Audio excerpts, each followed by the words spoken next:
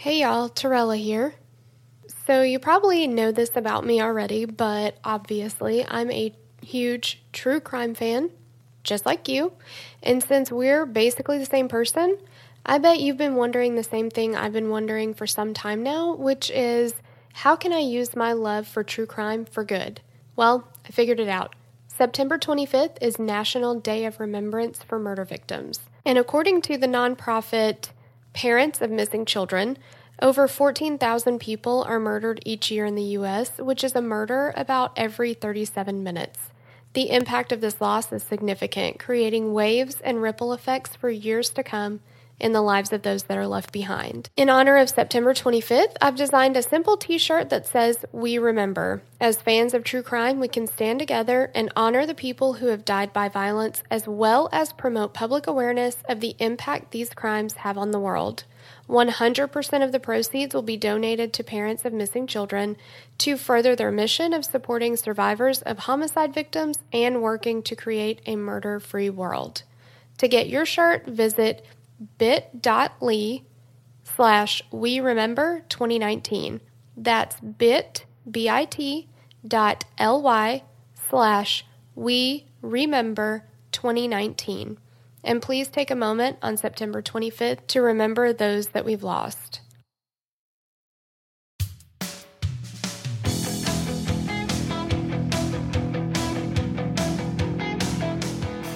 Welcome back. Yes. To Killer Queens. And if it's your first time, welcome. Welcome. If it is your first time, let us give you a tour. Right over here is where you're going to find F-bombs. Sure. Right over there, you're going to find 90s references. Heavy on the Friends. Heavy on the Friends. Today, you're going to hear some Letterkenny. Not 90s, but Not still 90s, just good fun. but we do like it. Good, clean fun. And really, the whole environment that you're going to find yourself inside of. Oh. Too far? A little, but it's okay. I'm fine. Is a light, shall we say, we're just hanging out. We're shooting the shit. We're friends. Imagine you are having your drink of choice. For me, that's an unsweet tea with Splenda and lemon. I don't drink much, but a lot of people say it's like having a glass of wine and talking about a case with your besties. We're not going to be super technical. We're not going to be super smart. No. We couldn't even think of a better word than smart. So I just... How you say smart? Just, putting that out there, because I think that sometimes...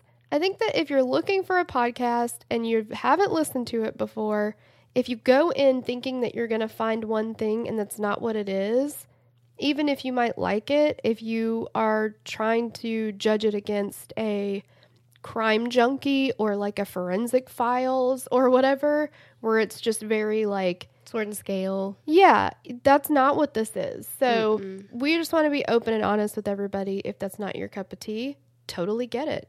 If you want to come along for the ride and, talk some true crime, get jiggy with it, let's do it. Do you want to go ahead and get jiggy with it? I'm ready. Okay, let's do it. Today we're going to cover, well, I guess actually today and next week, we're going to cover the death of Cooper Harris and the trial of his father, Justin Ross Harris. So the overall gist of the case is that in 2014, Cooper Harris was strapped into his car seat. His dad was supposed to have dropped him off at daycare. He says he forgot, and Cooper ended up passing away from being in a hot car for over 7 hours. So this is going to explore exactly what happened, really focusing a lot on the trial, because we have a lot of... This trial was covered extensively, and the Law and Crime Network has an entire playlist on YouTube that has a lot of the trial testimony. So we have a lot of stuff to pull from there. And just to let you guys know before I dive into it, I actually heard about this case. Well, I remember this case in the media, like when it happened. I remember it. But I didn't really look into it a lot at that point. but I started listening to a podcast called Sworn, and they covered this case on that podcast. And then in that podcast, I heard about another one called Breakdown by Atlanta Journal-Constitution. They just have AJC written everywhere, but it's a newspaper or something there. Okay. What do you call What's that? a newspaper? A periodical? What do we technically call that? I don't think it's a magazine. What is black and white and red all over? Oh. It's a newspaper.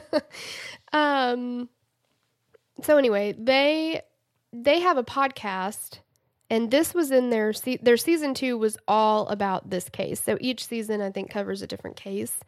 And it's really, really good. They covered it in real time. So I'm #blessed that I found it after the trial concluded, because I would have been fucking pissed that, well, you know how it is. It's like you get into listening to something and you want to binge it.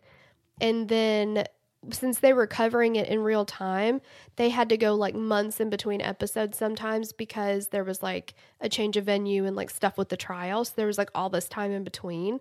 That would have been like excruciating if I was trying to binge it. Definitely. So #blessed, got to listen to it all at once. But if you want to do a super deep dive into this case, there's like 13 or 14 episodes, I think. Listen to that. It's so good. So, and the guy who hosted, Bill Rankin, I think is his name, he's the journalist that covered it, but I don't know. He says he's their legal affairs analyst or something like that. So I don't know if he is a lawyer or whatever, but they would often break down things that would happen, and they would have kind of like a separate segment, and they call it Lesson in the Law. And he's pretty funny. He's like kind of a cheeky writer. It was fun to listen to. All of the best ones' names are Bill. It's so true. And, but he would break down stuff and really help you kind of understand. I feel like you're why. using the term breakdown a lot, and it's like when you watch a movie God. and they say the title of the movie in the movie. I know. You know, that's really funny. I'm seeing how fucking genius it was that they named it Breakdown. And then also, after the verdict, one of the attorneys, prosecution or defense side, I won't give it away if you don't know about it, but one of them said basically, you know, every time whichever side loses says it was a miscarriage of justice or whatever.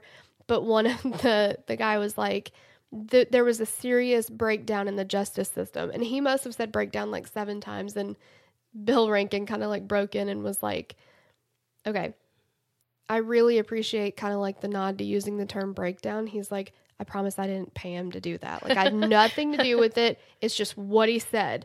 But he said breakdown a lot too. So that's really funny. Awesome. And seeing the genius at work here, he got me. All right. So now that you kind of have the gist of everything, you can see where you can get a deeper dive. Let's get jiggy with it. Okay. Oh, you know what? I do need to say, because this is about a child, I think there are some people who might feel triggered. So just know that going into it, if you can't handle a child's death, and this was a pretty horrific death, you know, just know that. So that's where we're going. It's going to be this episode, and then we'll have a part 2. So just so you guys know, Just do what's best for you. And yeah, if you can't do it, we totally get it. This has been a really, really tough case to research. Like, it's interesting as far as the law side of it goes, but it's gut wrenching. Like, I talked to my husband about it a little bit this week, and he literally last night went upstairs after our kids were in bed and just went upstairs and held them, like, and cried. It's broken him just to hear a little bit about it. I don't talk to him a ton about these because he has a hard time, but you know, if you're one of those people, this is not your episode. So now let's get jiggy with it. yeah. Okay. On June 18th, 2014, Justin Ross Harris says that he woke up early. Of course, he says it was like any other day. From his statements and statements from his wife at the time, Leanna, their 22-month-old son, Cooper, woke up early. He laid in bed with Ross. After he got up, they watched cartoons together for a while. And Leanna left for work as a dietitian around 7:15 that morning. Ross says Cooper fell back asleep for a few minutes. Then they left their house to go to breakfast at Chick-fil-A and then to go to daycare. Ross and Cooper left Chick-fil-A at about 9:19 a.m., and surveillance video at the restaurant shows Cooper to be awake and happy. Ross says he buckles Cooper into his car seat, gives him a kiss like he always did, and then they leave for daycare. But in the 2 minutes or less that it took him to get to the intersection where Ross would need to either make a left turn to get to Little Apron Academy where Cooper was enrolled, he continued straight through the traffic light and pulled into his workplace parking lot. He backed into his parking spot. He sits in his car for about 30 seconds gathering his things, and then he exits the car. He goes into work and begins his workday. He then goes to lunch at Publix with some colleagues. They stop at Home Depot so that Ross can buy some light bulbs. They return to the parking lot around 12:40 p.m., and Ross can be seen on surveillance video putting the bag with the light bulbs in his car. He then goes back to his office building. He texts his wife Leanna about 3:16 p.m. asking, "When are you going to get my buddy?" He leaves work at about 4:16 p.m. to meet his friends for an early evening movie. I think they said they were going to see like a 5 o'clock show. He drives a little over a mile and pulls into a shopping center parking lot. He jumps out of his Hyundai Tucson, leaving the driver door open. Witnesses recall him pulling Cooper out of the car frantically as he's now realized his grave mistake. The biggest mistake of his life, the biggest mistake anyone can make. His son has been in his hot car for over 7 hours. Ross attempts CPR and is said to be frantically screaming, "What have I done?" repeatedly. A bystander steps in to give Cooper CPR as Ross wasn't making any progress. And what he said was that Ross was kind of like fumbling around, like not even necessarily that he didn't know what he was doing, but the guy said he kept telling him to focus. It was like he couldn't focus, and then he was like, "Just move out of the way, let me do it for you." Because he's probably just beside himself. Like, yeah. Well, and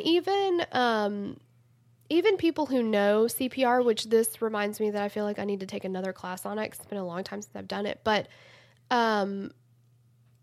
sometimes, like, I know there's some cases where they're like, this was a medical professional. They know how to do CPR. Like, Ross isn't a medical professional, but there's other cases where I've seen that happen. And when I was working in one of the offices I worked in, the doctor, his daughter had fallen at daycare and she cut her mouth open pretty bad. She needed stitches and she was only like 1.5 years old. And so his wife, who was also a doctor, brought her to the office so the doctor I worked for could sew her lip up. And his wife, who again is medical professional, she's a doctor, she worked in the ER, she sees all kinds of shit.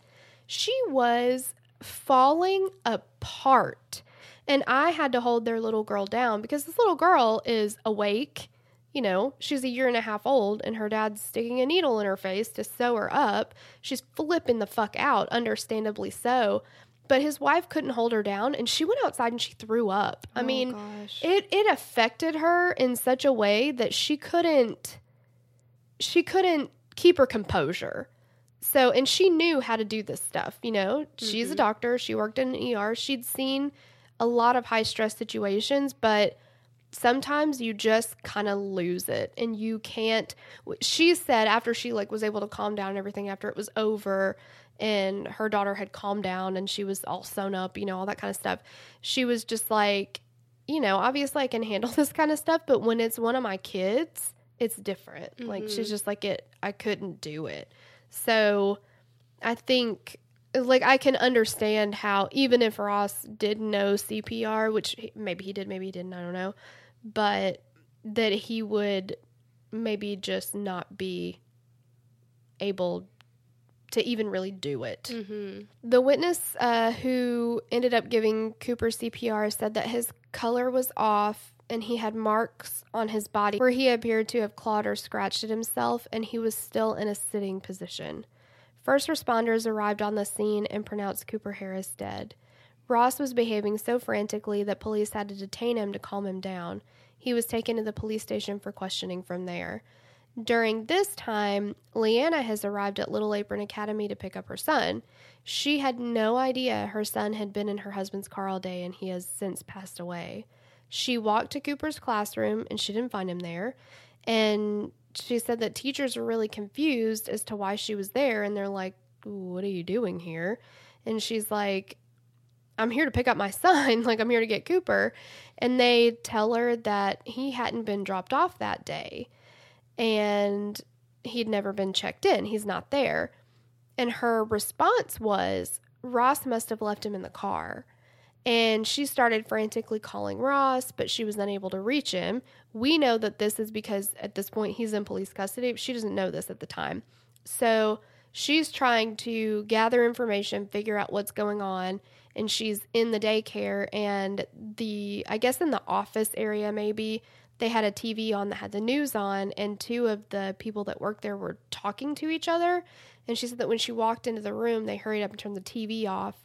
And she was like, what's wrong? Like, something's wrong. I don't know what's happening, but I know something's really bad. And I feel like you know what it is.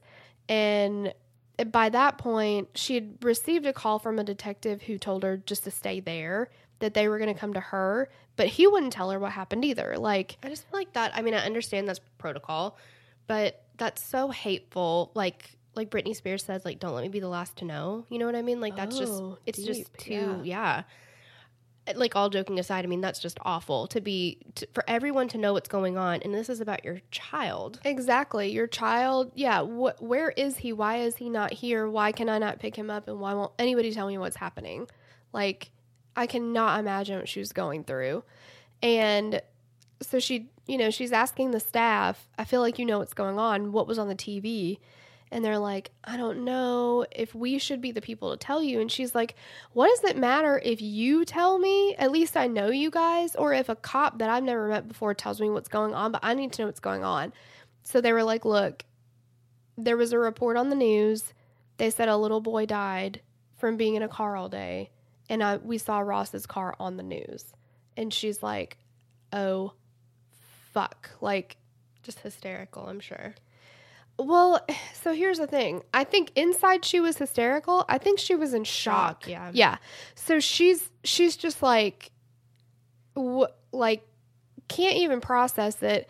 But the police are going to go on to find that very suspicious. So, but what she's saying is, like, her worst fear had come true. It is interesting that her first reaction when she heard that he had not been dropped off was, oh, Ross must have left him in the car. Mm-hmm.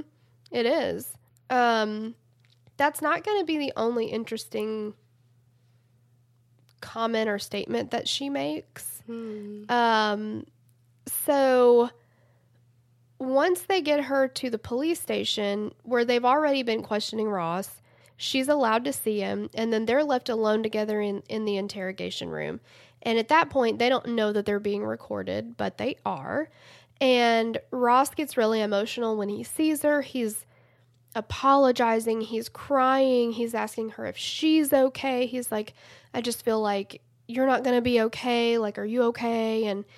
And she just keeps saying, like, I love you. I love you. We're going to get through this. And he's like, I didn't mean to do this. It was an accident. Of course I didn't mean to do it. And she's like, I know you didn't. I know you didn't. Like, I know you would never do that. I know you didn't do it on purpose.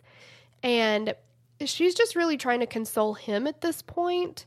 It was a little bit uncomfortable to watch. I watched the interview, or I guess not an interview. I just watched the video of it. Not the whole thing. It's like 2 hours long, but I watched a lot of it.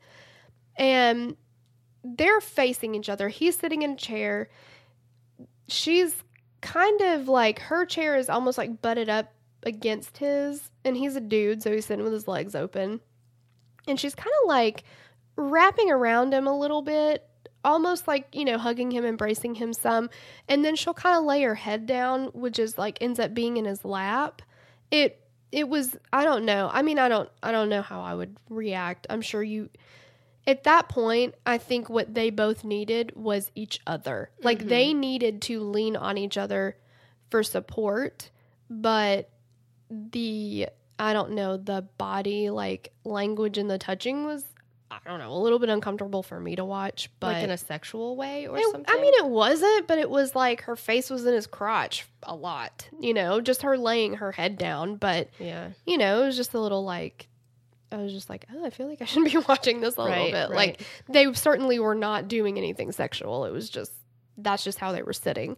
But he keeps saying, you know, it was an accident and all this stuff. And then he tells her, like, they're going to charge me. I think I'm going to be arrested and they're charging me for this. And she's like, what do you mean they're charging you? Charging you for what? He's like, they're charging me for murder, I think. Like, I don't know. He just keeps saying he doesn't know. And they both don't understand why he's being charged, because in their mind it was a complete accident. It was not intentional in any way, shape, or form. So they're not understanding where the charge is coming from. But she says, did you say too much? What would he have said that was too much? Right. So that seems a little strange. Like, why would you say something like that? Did you say too much? Because without any other context, even with some context, I think you could deduce that she knew something or that they knew something. And did he give too much information about the something that they knew about? Absolutely. It does not sound good at all. So you've got that coupled with her stoic response. I mean, here she's not cried yet that we know of. Like, when we're hearing recordings of her voice, when we're seeing her on video, she's very calm and she's very collected. Again, that's also a side effect, I guess you could say, of shock. Right. It's like fight or flight mode, and I feel like she's gone into the fight mode where she's got to just pull herself up, put on her big girl panties, and just like deal with it. Yeah. So we've got that, and then at about 10 o'clock that night, Ross is officially charged with murder. He's formally arrested. He's booked. He's in jail. On June the 28th, Cooper's funeral is held, and Ross is not allowed to attend it, but he's allowed to listen in by phone. That's awful. I know. I know. It's hard because it's like, if you think he murdered him intentionally, then you're like, well, fuck that guy. He shouldn't go. Right. But if it was a legit accident and him not be able to have that closure of going to the funeral and saying his last goodbyes. Exactly. It's sad. And I think that is hard for Leanna too, because then she's there by herself. Like, anytime I'm going through something really, really difficult, especially if it has to do like with the kids, right? Yeah, you want your husband there. Like, you want your spouse there. You want to have that person that makes you feel safe and secure and helps you kind of get through stuff. So I feel bad for her too, that she kind of had to do that by herself. But at the funeral, Ross listened in by phone. He did get to, I don't know if they put him on speaker or whatever, but he thanked the community for supporting him, because at that point now it's public that he's been charged with murder, that the police think he intentionally killed Cooper. And so the community at that point was really rallying around him and Leanna, and they didn't think that it was intentional and things like that. So he thanked them for their support, and he said some words about Cooper, and from all reports, he was very emotional. Leanna spoke at the funeral, and she was also really, thankful to the community and everything. And she said that Cooper is in the most wonderful, peaceful place that there is. And again, she didn't cry. They didn't see her cry. And the statements that she had made leading up to that, and then here at the funeral, and her lack of emotion, that what they termed it, was heavily scrutinized by police and the public. They questioned her demeanor. Why are there no tears? Why does she say things like, I wouldn't bring back Cooper if I could, saying that it was selfish of her to take him from heaven. That was her thing. Like, she was saying, I wish this had never happened, but now that it has, he's in a better place. He's in a better place. That was where she was going with it. But because of, I guess, the way she worded it, that people were like, well, did you have something to do with it? Did you want him to die? Is it my first guess, or my line of thinking when I hear about the way that she was acting and maybe even the things that she was saying, Was she medicated at this point? Like, I wondered about that too, because it's possible. yeah. She doesn't ever say anything about that, and any of the interviews I've heard with her haven't specifically asked her that question, but I think that's entirely possible. They could have given her like Valium or Xanax or something. Yeah, just to like help her cope with it. And then that would in turn probably make her say some things that she maybe wouldn't have said, or just been kind of like, I guess it could have come across, out of it, callous, whatever. Yeah, I don't know. Well, and also like the defense attorney, and she ended up getting an attorney through this whole thing too, but they said she's just so strong in her faith that like she was saying that like, I know that I'm going to see him again. Yeah. And like the best place for him to be is in heaven. Yeah. He's with Jesus. That was her belief. And whether or not that's your belief, I mean, she's doing what she needs to do, like you said, to get through it. And at some point, I mean, I know it's early on. I would cry all day, every day. I know that about myself. I'm a crier. You may not. Yeah, I might not. I don't know. I mean, I think you'd have times, and Leanna said there were times that she did completely break down, but she hadn't even processed it really yet. Like, she was saying that she still felt like it's so surreal, like it wasn't really happening to them, that it wasn't really Cooper, that it wasn't really their family, that how did it really, really happen? Like it was just, she said almost like an out-of-body experience. Sure, yeah, like a bad dream or something. I mean, I know we say it all the time. It is a slippery slope to try to say, this is what I would do. Yeah, how somebody should express their grief, how, even for me to say how I think I would react. Right. Even something is like, I was positive that on my wedding day, I was going to bawl the whole time down the aisle. You didn't cry really at all. I didn't. Andrew did. He did. And I thought I was going to cry the whole time. I definitely choked up when I started saying my vows, but I thought for sure this makeup is gone, like. Steven and I didn't cry at all. Not one time. Because we're stronger emotionally and physically than you are. Oh. Well. You want to arm wrestle? Just kidding. No, because I know you would kick my ass. That's not true at all. But yeah, I mean, it's just like, I feel like you kind of don't know exactly how you're going to react to stuff, even though you think you do. It's like you think you know, but really have no idea. Yeah. It's like the diary of Killer Queens podcast. Exactly.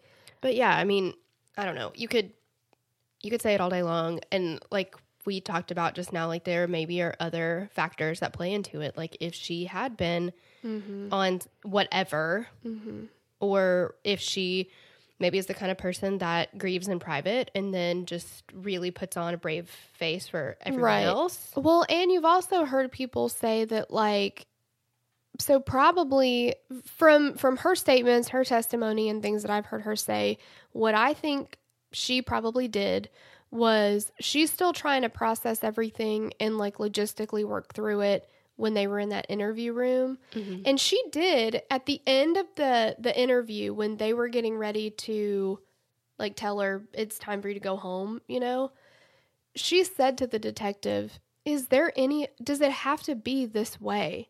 Do you have to charge him right now? Like, do you have to arrest him? He did not mean to do this. Is there not another way this can happen?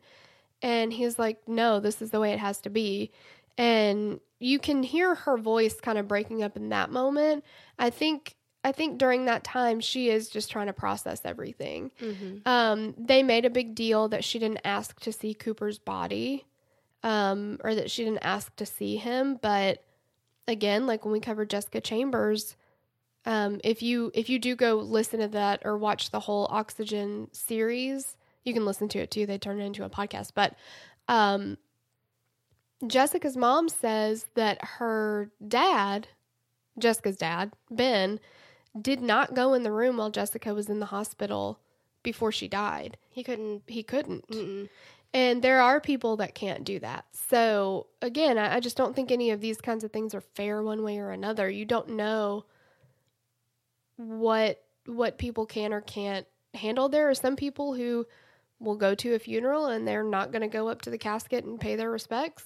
There's some people who have closed casket funerals for that reason. Like, but the saddest thing is, and we've done it a lot, not a lot, but some of the podcasts that we talk about is doing this exact thing, but people judge that behavior so much, even to the point of, you know, talking about it in trial in the jury. Like, I'm thinking specifically Darlie, and it's maybe not necessarily specifically about this, but you know, one of the jurors said that the reason why she convicted her, or the reason why she decided that she should have been convicted, was because of how she acted and how she carried herself. And right. It's like, is that fair? No. Or is it fair? Yeah, because I mean, those are completely, human emotion is so subjective, right? Yeah.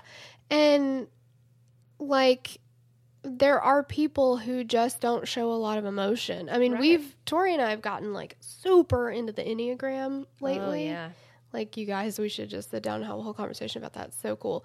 But when you start looking at that and then you go even deeper into things and you say, here's why. Like, that's what I think is really cool about the Enneagram, is that it talks about the motivation behind your actions. And so there are so many actions that people take or things that they say that I've done it in my marriage. My husband will say something and I'm like, I take it one way. And he's like, that's 1000% not the way I meant it. And I'm like, well, how the fuck else am I supposed to have taken that, right? Because your mind works that way. Yeah, because in my mind and my motivations and my whatever, this is what that means, right? This is the intent behind it. Exactly. And so because he has completely different core beliefs, and core we can call fears. him wrong if you want to. Yeah. Sure. Yeah. He's wrong. He's wrong. Yeah. But yeah, because he's got these completely different things in his makeup and in his mind and in his perspectives and all these things, that sentence or that action or whatever it is had a completely different intent behind it. And I couldn't even see that as a possibility because it's so different than how I'm wired, basically. And that's just day-to-day stuff. That's not, a conviction's not hanging on that. Yeah, exactly. So it's, I don't know, it's just, it's dangerous, I think, I think there are some times where behavior actions, Casey Anthony. Oh, yeah. Okay, so that, though, we have a lot of evidence behind it to back it up, and the fact that her daughter is missing for 31 fucking days and she doesn't tell anybody. And during that time, while she's doing her quote-unquote own investigation, she's out partying it up. Those are actions that can be taken into account and judged, I think. I think that shows something. That's not something that's so subjective that you're like, well, everybody grieves differently. Like, your daughter is missing. Your ass better not be at a fucking bar. Right. Like, absolutely. Yeah. So I think there's different situations where that kind of thing applies. Right. Police begin to view Leanna at this point as a suspect and a co-conspirator in Cooper's death. So they're not having it. In late June, a probable cause hearing is held to determine whether the case will proceed to trial.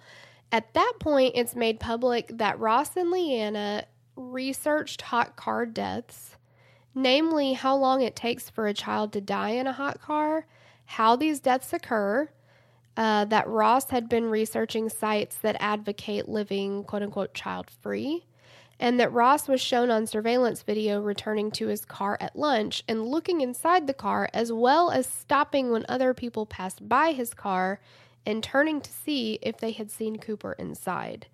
So you have them both saying that this was a complete accident and all these things. And then the probable cause hearing happens. And then search warrants are released to the media. And you hear that the police are saying he was researching this before it happened. He was researching not necessarily how to do it or whatever, but like how long it takes. How long does it take? How hot does your car have to get? He said Leanna was looking up the same type of information. What was the advocating living child-free websites. So the child-free, what they're saying is that he was going to, at this point, at the probable cause hearing, that he was either taking part in or participating in discussions online of groups that are called child-free. So what they were saying was that he wanted to live a life that was child-free, that he wanted to be able to do whatever he wanted to do. And that basically having a kid was... He was saddled with the responsibility of having a kid, and he was tired of doing that. So he didn't want to live that way anymore. Gotcha.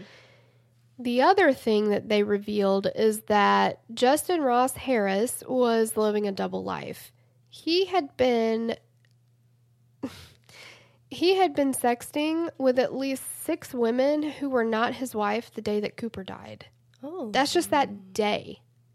Like, oh my. It was pretty bad. He'd been sexting all day at work. He was sending and receiving explicit photos at work. We're talking boners. Boner Jam 2014. Basically. And all of this while his son is in his car. Like, he was engaging in illegal... He was engaging in illegal activities like exchanging sexual messages with minors. Yeah. And he had encounters with multiple prostitutes. So he's married. He's got a kid. He's got a good job. Seems like everything's going good. And then he literally, like, I don't even know if they could keep count with how many women he was either having affairs with, meeting up with, talking with, having sex with. He's seeking out prostitutes. He's doing all these things. And supposedly Leanna doesn't know about any of this. So, but neither did anybody else that Ross knew. So now we've got...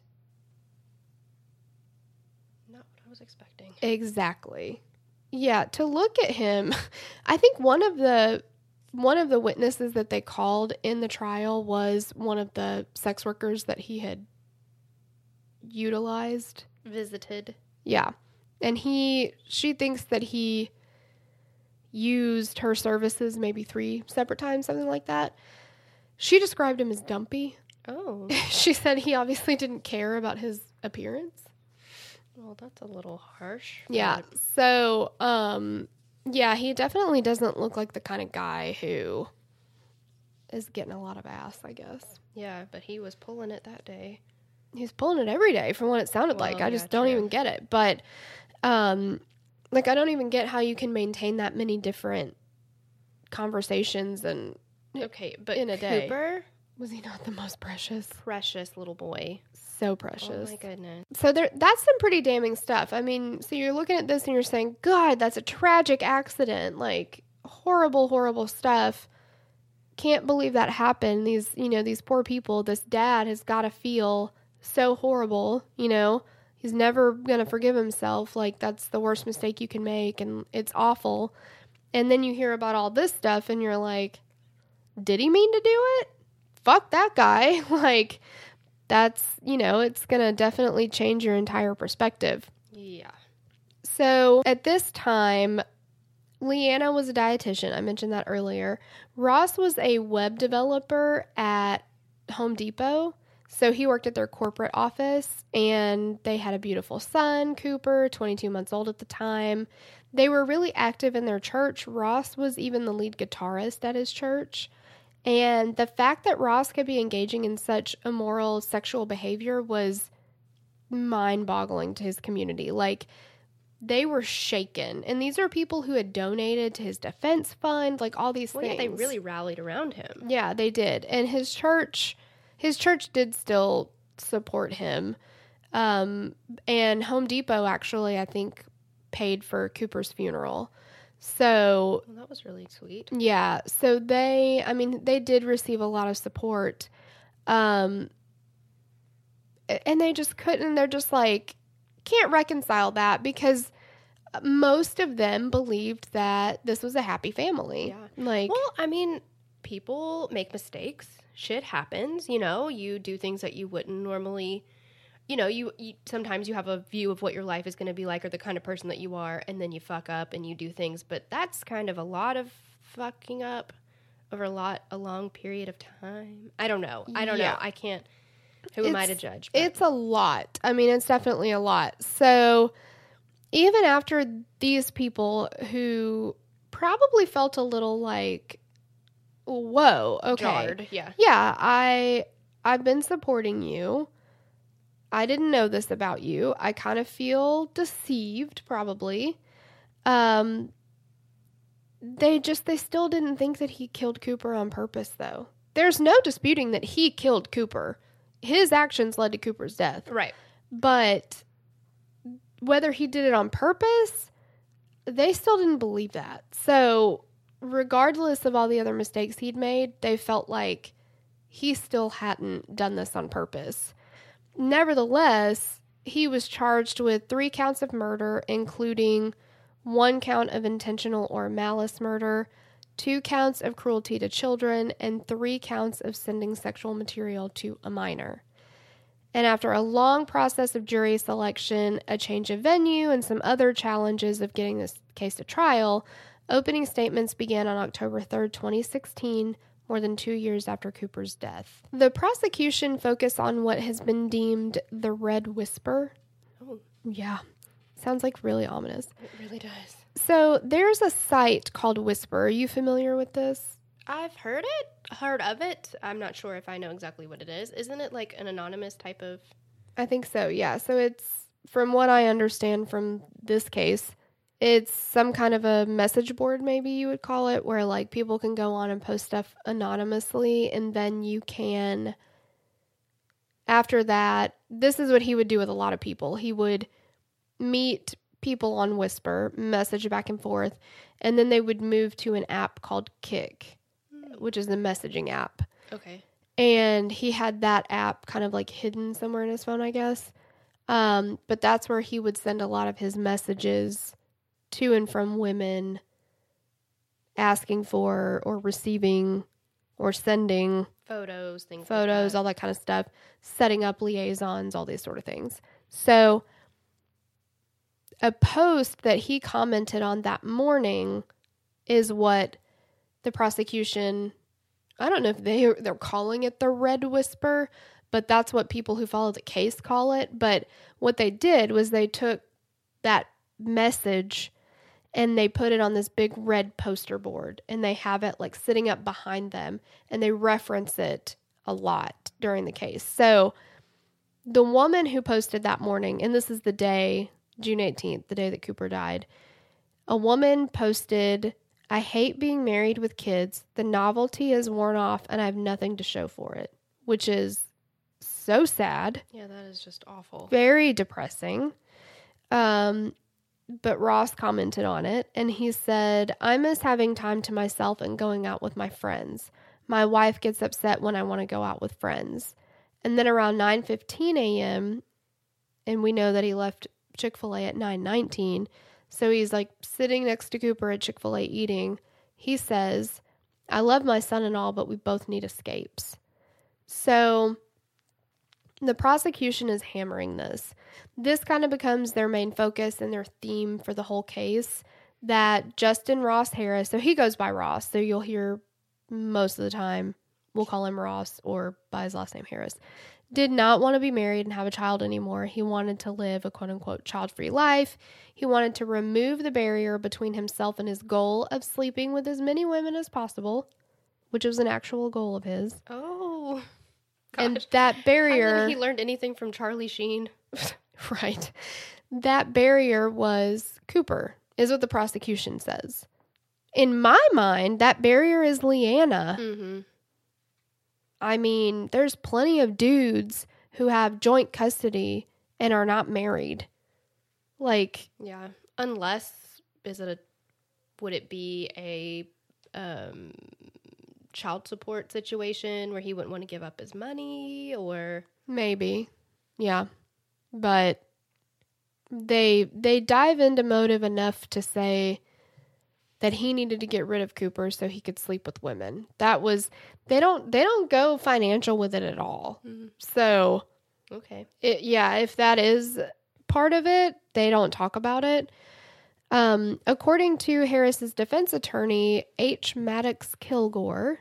Wow. Like a cool name. I know. Ross had been searching, in addition to his sexually explicit searches, for family homes with big yards and good school districts, and he even had a real estate agent. So they talked to the real estate agent, and she told them that they were looking to buy a new house, and that Ross told her that their main concern was a good school district. Like, that's what they were looking for, was good schools. So the defense is trying to point out that he had future plans that included Cooper. Like, he was planning on buying a house, and that the main concern of that home was, where was Cooper going to go to school? So they did not feel that... It wasn't like he was looking for a downtown apartment, 1 bedroom. Right. Yeah. Yeah. It didn't look like he was trying to cut anybody out of the picture in any way. And Kilgore explained the difference between habit memory and short-term memory. And he said Ross never forgot that he had a son. That wasn't the issue. He just lost awareness that he was in the car that day. So the defense really wanted to point out that this was a mistake, that it can happen, and that they ended up bringing on a witness who was an expert in short-term memory and all that kind of stuff, who explained those things, but they really wanted to focus on how it can happen and how it doesn't necessarily only happen because you meant to do it. So the opening statements were, obviously, I mean, that's where the attorneys are going to kind of lay out and give the jury an idea of like what's to come. Here's what you're going to see. Here's what we're going to show. Here's the evidence we're going to bring to you and all these things. And the prosecution immediately comes out the gate talking about the sexual stuff. And they harp on that so much. It's literally like all they talk about is the sexual stuff and how he was unfaithful in his marriage and how he spent all this time talking to other women and meeting up with other women and all these things. And in my mind, when I'm listening, every time I listen to anything the prosecution talked about, like opening and closing statements, all those things, I'm like, this sounds like it's a murder trial for if he had murdered Leanna. Mm-hmm. Like, it sounds like you're showing me motive to get rid of her. It doesn't, their case really came from that side to me, it seemed like. So it was just a little, it almost felt disjointed to me. So the first, they had a lot of people testify. I think there was like, the prosecution called like 51 witnesses maybe. So we're only going to go through 50. Just kidding. I only have like cherry picked a few basically. But Officer Jacqueline Piper was one of the first officers on the scene, and she testified that she'd been eating dinner in a restaurant about a mile away when she got the call about a non-responsive child. She testified that when she arrived on scene, she tried to assist the other officers in aiding Cooper, and once she realized it wasn't possible to revive him, she turned her attention to Ross, who she said had been calm, but started yelling in a monotone voice that seemed very forced. She actually compared him to Will Ferrell. Like when he has voice modulation disorder or something? Kind of. Like, yeah, she was like, he would go back and forth between like sobbing and like, why? And then just be like really calm and talk in a really monotone voice. And like, but yeah, she said when he was yelling, it was really monotone and it seemed forced. And she just kept saying that he had like Will Ferrell like behavior.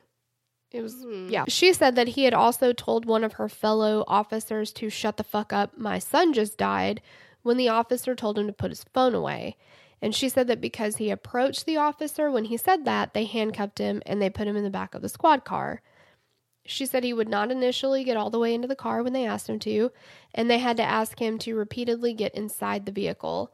Officer Piper said that Harris wanted to make it clear that he'd previously been in law enforcement, and he even spelled his name phonetically, like Sally, Lucy, Echo, Mary, Paul, which she thought was unusual because she said most people don't do that, especially in very tense situations like that most people aren't going to think to slow down and do it that way. I do like how you used your own last name.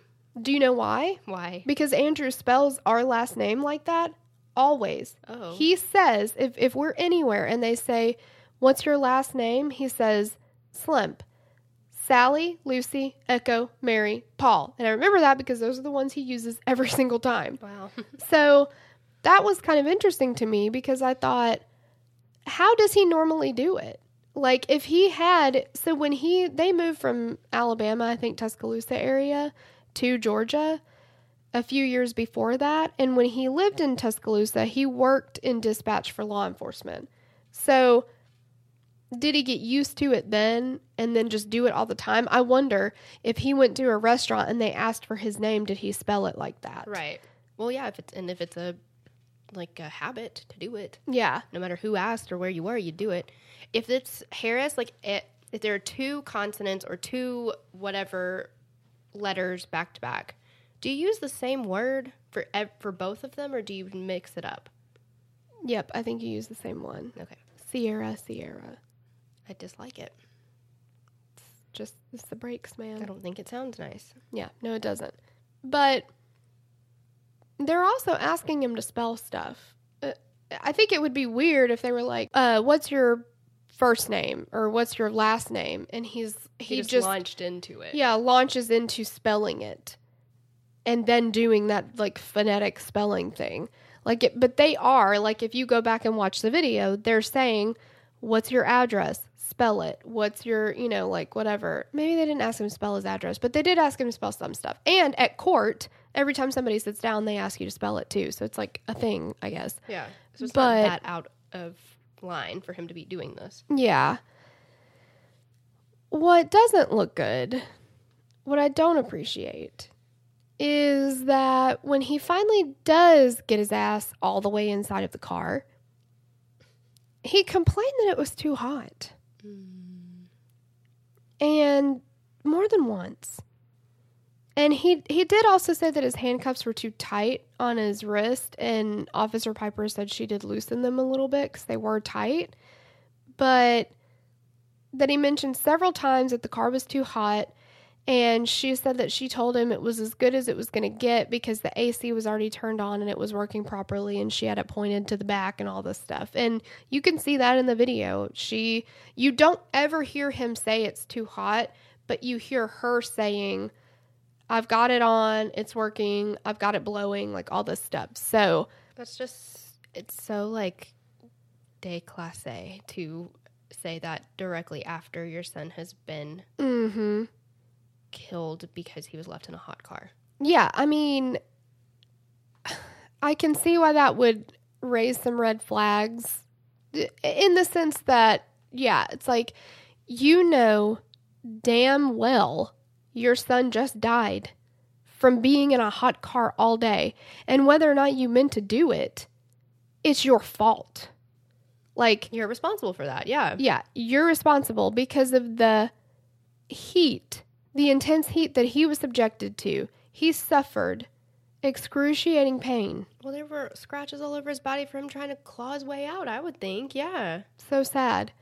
And you have the fucking nerve to say you're a little too hot. Like, I cannot. It's just fucked up. Yeah. It's fucked up. Fuck, figure it out. That's what I say. Said figure it out. Figure it out. Fucking figure it out. Those little Letterkenny. Oh. Letterkenny? That was a little Letterkenny for you. Hilarious. Fucking figure it out. Yeah, because when I was writing this part in, immediately that popped into my head, and I was like, I just got to go get it because it just goes right here. Because, I mean, fucking figure it out. Like, what the fuck? So the prosecution does show the video from Piper's patrol car, which is about 90 minutes long. Wow. Yeah, the court has to sit there and watch that whole thing. Of note in the video, according to the article on AJC.com, Harris is asking for his handcuffs to be removed because there's people he needs to call. So when remember, Piper says he is looking for his phone, or he's telling her he needs to make phone calls or whatever. And she said that the one officer said that he needed to put his phone down, and he yelled and said, "Shut the fuck up, my son just died." When you watch the video, he's saying, "Hey, I've got to make these phone calls. I need to call." She's almost talking to him like, "Who the fuck do you need to call right now? Like, what else do you have going on?" And he's like, "Well, I got to call the daycare and tell them what happened. I got to call Leanna, try to catch her. And if I can't catch her, tell the daycare because she's going to show up there looking for him and he's not there. Like, I need to let her know what's going on." And when she's asking him, "What's your date of birth? What's your social security? What's your address? What's your wife's date of all these things? What's your phone number?" He's stopping her a few times and saying, "I really, really, really need to call my wife. I need to call my wife. I have people I need to call and let them know what's going on." And she's like, "Yeah, I get that. We'll get to it. So at the point that he yells at that police officer, now, unless this video has been edited, this police officer who he turns around and says, "Shut the fuck up, my son just died," the police officer is almost like in Arrested Development, where they just come out of nowhere and start beating him with the baton every time. Hup, hup, hup. Yeah, this police officer is just like, "You, shut the fuck up! What are you doing? You don't fucking, like, watch your fucking mouth," and all this stuff. They're just, like, kind of really coming at it. And it seemed like Piper was just talking to him. Now, he was not obeying her commands necessarily. She was telling him to get in the car, and she was trying to handcuff him and all this kind of stuff. And she kept telling him to give his phone to her. And he's saying, "I need to make phone calls." She says in her testimony that he won't give her his phone, that he refuses. But when you watch the video, when all of this is happening, and he's like, "I need to call people. You shut the fuck up. My son just died." And he says several times, "I'm just really upset right now. Like, I used to work in law enforcement," almost as if, like, "I understand what you're trying to do. You've got to do your job. I used to work in this, but I need to make these phone calls. I need to let my wife know what's going on." And she says, "Give me your phone." And he says, "I'll try to find it." He's still looking for his phone at this point. Mm-hmm. And maybe that's why he's not getting in the car. I don't know, that he's like, "I've got to go find my phone," or whatever. But she's making it seem like he's holding it from her and that he's holding his phone. Yeah. And then he won't give it. And you can hear him say he's trying to find it. And then she says at one point, after they've got him in the car, that she goes to get out of the car, and then she comes back in and she's looking around the front seat, and he asks her what she's looking for, and she says she's looking for her phone. And he says, or maybe she doesn't say that. He asks her what she's looking for, and somehow in the conversation he says, "Can you find my phone? Like, if you find my phone, give it to me," or whatever.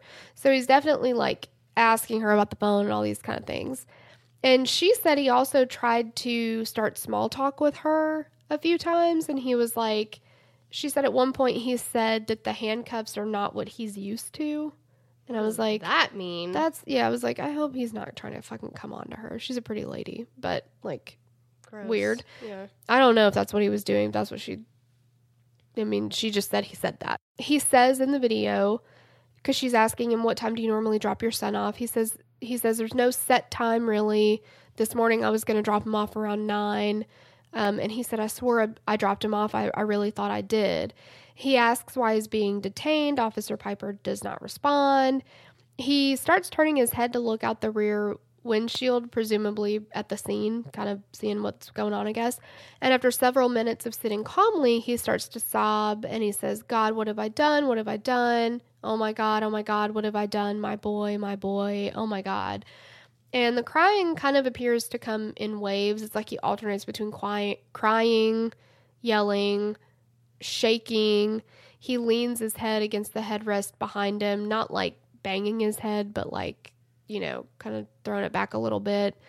Once they're finally en route to the police station, he starts asking Officer Piper how long she's been in law enforcement. Almost like, again, she said he was like making small talk. And she says, can't talk to you. I'm not going to have a conversation with you. Then again, he mentions that the handcuffs are different than the ones he was used to when he worked in law enforcement in Tuscaloosa. So I'm really hoping that's what he meant the first time and not trying to make a sexual... But I mean, it literally sounded like he tried to have sex with everything around him. So I don't know. But on cross-examination, Kilgore asked Piper whether she felt that Harris was screaming enough. And she said that when she was a 911 dispatcher, she was used to frantic callers and people sounding very distressed.